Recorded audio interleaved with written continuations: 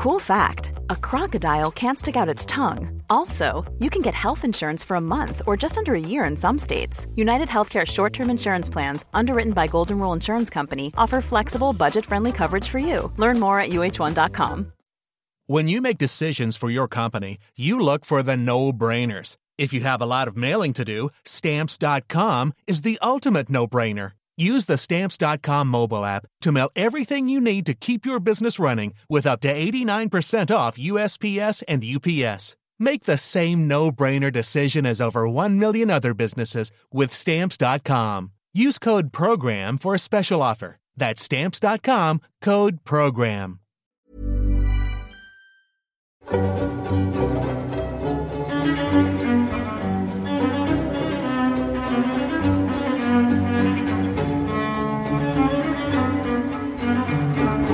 I want to tell you about Al Capone, the famous Prohibition-era gangster, best known as the boss of the criminal organization known as the Chicago Outfit in the 1920s. Plenty of listeners have written in wanting to hear about this bloke, Nash Kelly, Devon C., Andrew Murray. Thanks to all the alert listeners getting in touch, and seeing as we talked about the mob, the mafia, and even mentioned Capone in last week's episode, I thought now would be a great time to talk about one of the most infamous gangsters in history. So let's get across the story of Al Capone. Capone was born in Brooklyn, in New York, in the United States, on the 17th of January, 1899, to Gabrielle and Teresa Capone, who had emigrated from the US from a small town near Salerno in Italy. Capone grew up in New York, and while he was apparently quite a clever kid, did not have a very successful schooling. He was expelled at the age of 14 for hitting a teacher, so he showed his violent colours very early on there. After leaving school, he had a brief stint as, of all things, a semi-professional baseball player, but then ended up falling in with various smaller gangs in New York City, such as the Brooklyn Rippers, before ultimately joining the powerful 5 Points gang, led by Paul Kelly, not the singer-songwriter, unfortunately, just a mob boss. Capone worked as a bouncer while in the 5 Points gang, and it was while working as a bouncer that he got his most famous nickname, a nickname that followed him everywhere in spite of, or perhaps because of, how much he hated it, Scarface. Now, you might associate the term Scarface with the Al Pacino film, but it was actually Al Capone's real-life nickname. It was given to him after he had his face slashed 3 times by a man whose sister he insulted while working the door. Capone hated not just this nickname, but also the scars that the attack left him with. In most photos that you see of Al Capone, you'll notice that he tilts his face to his left, right? So the camera actually couldn't see the scars. You have to go online and look for like mugshots to see the pretty brutal scars he had along the bottom of his left cheek. Anyway, Scarface wasn't the only nickname he had as well. Incidentally, he was also known as Big Al, which makes sense. Big Boy, which in my view is one of the greatest nicknames you could possibly hope for. I would love to be called Big Boy. But also what his friends called him, which was Snorky. Apparently this guy's mates called him Snorky. A word used to refer to someone who dresses particularly well back then. So for all of us who find Zoomer slang impenetrable these days, know that even 100 years ago, kids were using weird terms and phrases that didn't make sense and seem utterly ridiculous now. Anyway, in 1919, at the age of 20, Capone moved from New York City to Chicago, and there he continued working with gangs, again as a bouncer, but this time at a brothel. And it's thought that it was during this time that Capone contracted syphilis, which would go on to have very serious consequences for him, but we'll come back to that in due course. But overall, he did very well for himself in Chicago as part of the gang that would ultimately rise to prominence as the Chicago Outfit. Now, they had a lot of fingers and a lot of pies, as any good mafia organization will do, but prohibition was the number one way, terrific way for the mafia to make money at this point in history, and the gang that Capone was part of grew to become the biggest bootlegging crew in Chicago. And Capone himself rose to become the second in command of this gang by 1925. And when the leader, Johnny Torrio, survived a shooting ambush that same year, he decided to take an early retirement and so handed the reins to Capone. So at the age of just 26, Al Capone became the leader of the biggest gang in Chicago, overseeing all of its activities, principally, however, the illegal production of alcohol, the illegal distribution of alcohol, and the illegal sale of alcohol. A lot of illegality and a lot of alcohol, and for Capone, this also meant a lot of money. He made stacks on stacks with his enormous bootlegging operation. And unlike the more diplomatic and peaceful Torrio, Capone was not afraid to use violence to achieve his business aims. Under Capone, the Chicago outfit terrorized those who interfered with or even refused to take part in their operations. Capone would do things like order the bombings of speakeasies that wouldn't buy his booze. So he was ruthless, but he was immensely successful. Capone became extremely wealthy. He spent his money freely on all sorts of stuff, all the finer things in life: food, drink, cigars, fancy clothes, cars. Must have been very nice. And this is what leads us when we think of the sort of the popular media conception of a gangster. Often we think of a mob boss with a cigar and a fedora in a pinstripe suit. This image comes from the success of Al Capone and how he liked to spend his money. However, the most important thing that he spent his money on, quite aside from the cigars and the clothes and everything else, the most important thing he spent his money on was, perhaps somewhat surprisingly, law enforcement, of all things. This guy bribed the pants off of everyone: police officers, politicians, judges, civil servants, corrupting anyone who might have otherwise stood in his way. Everyone was on the take in Chicago from Capone. And this was one of the reasons that his business continued to be so successful. There was no one who hadn't been paid off. There was no one left to disrupt it, except for, that is, other gangs.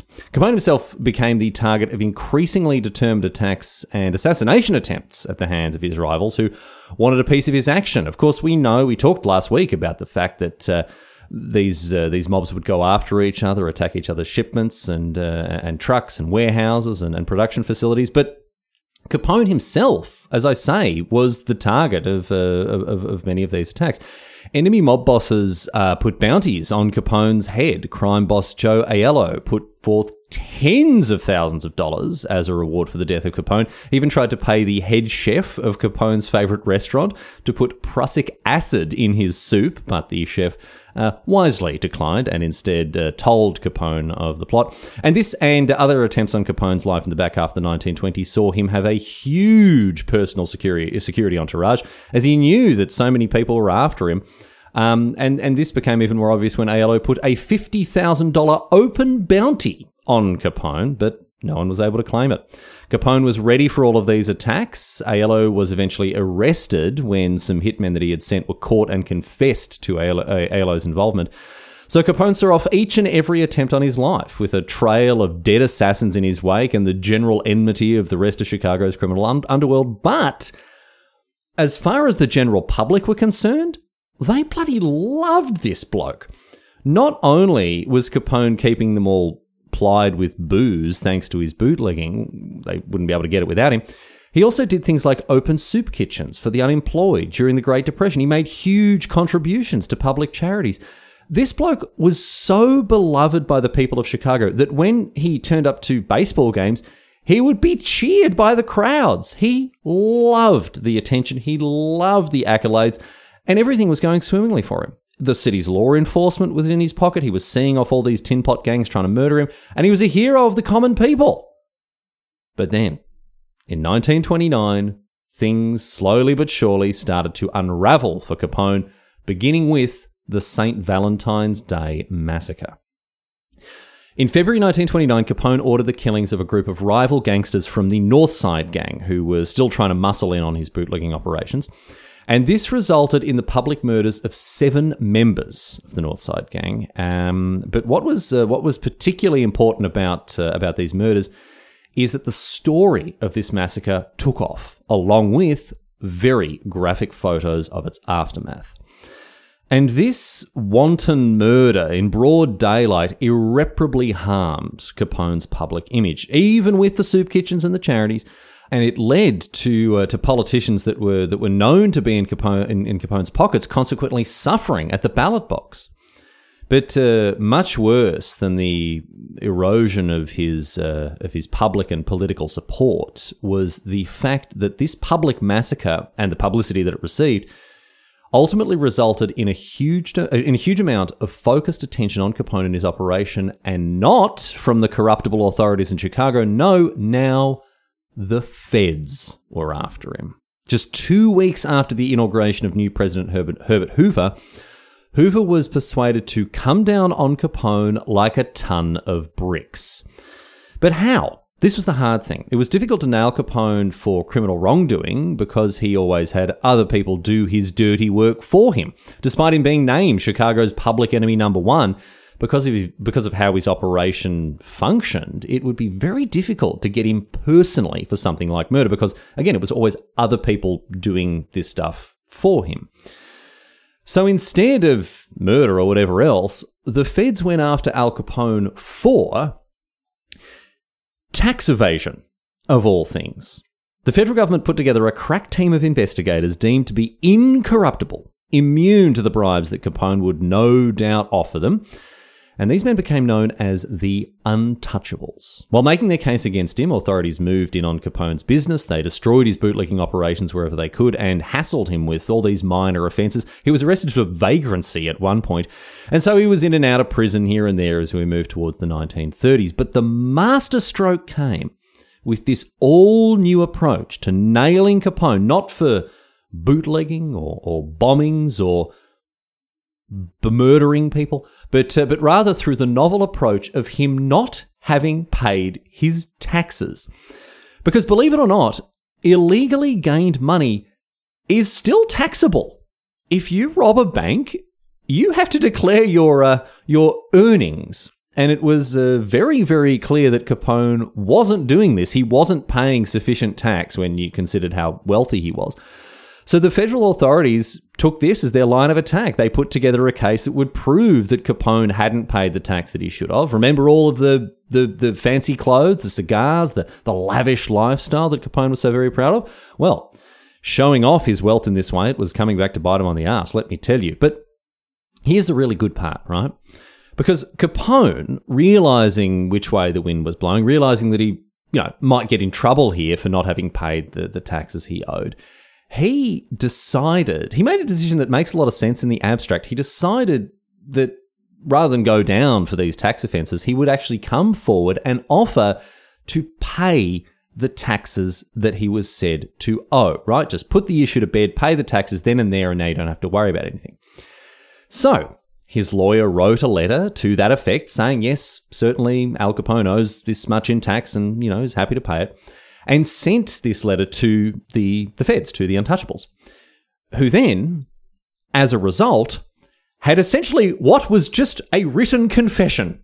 This letter admitted that Capone hadn't paid tax, and despite the fact that he was willing to do so, he still got done for it. Sometimes the tax office might give you a chance to, make things right, correct an oversight, pay your back taxes, but they're certainly not going to do that when you're public enemy number one, mate.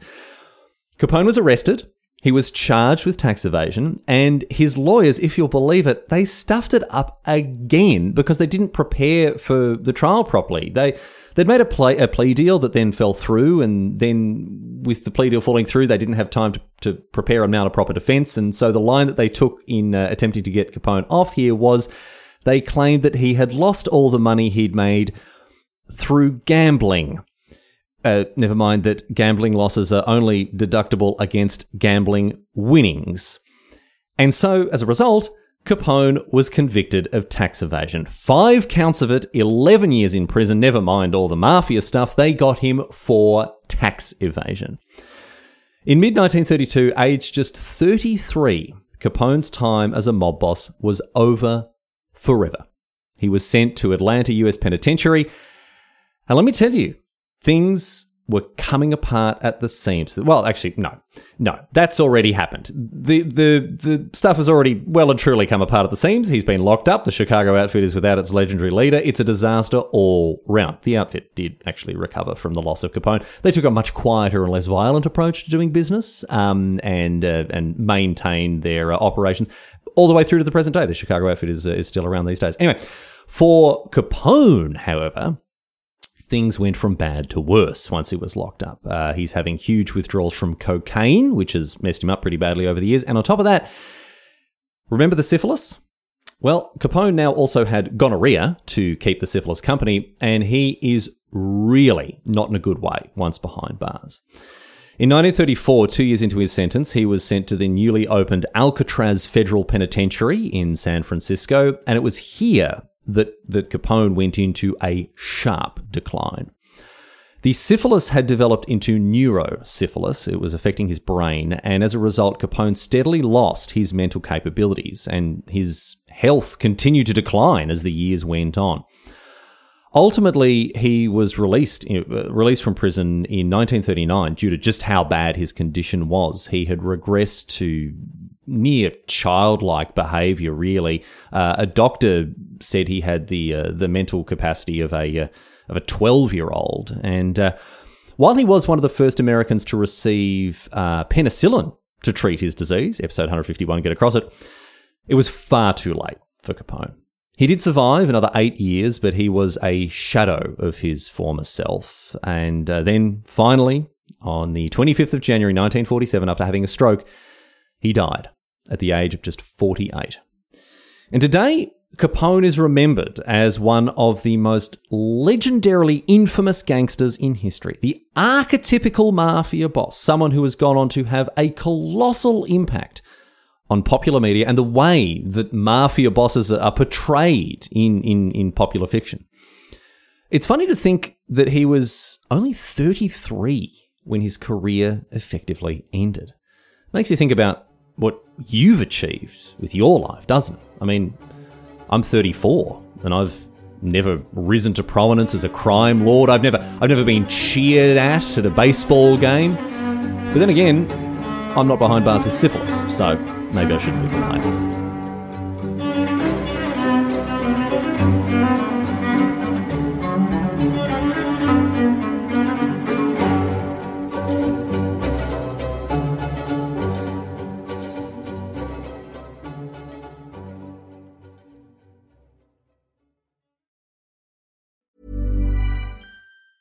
Mom deserves the best, and there's no better place to shop for Mother's Day than Whole Foods Market. They're your destination for unbeatable savings, from premium gifts to show-stopping flowers and irresistible desserts. Start by saving 33% with Prime on all body care and candles. Then get a 15-stem bunch of tulips for just $9.99 each with Prime. Round out Mom's menu with festive rosé, irresistible berry chantilly cake, and more special treats. Come celebrate Mother's Day at Whole Foods Market.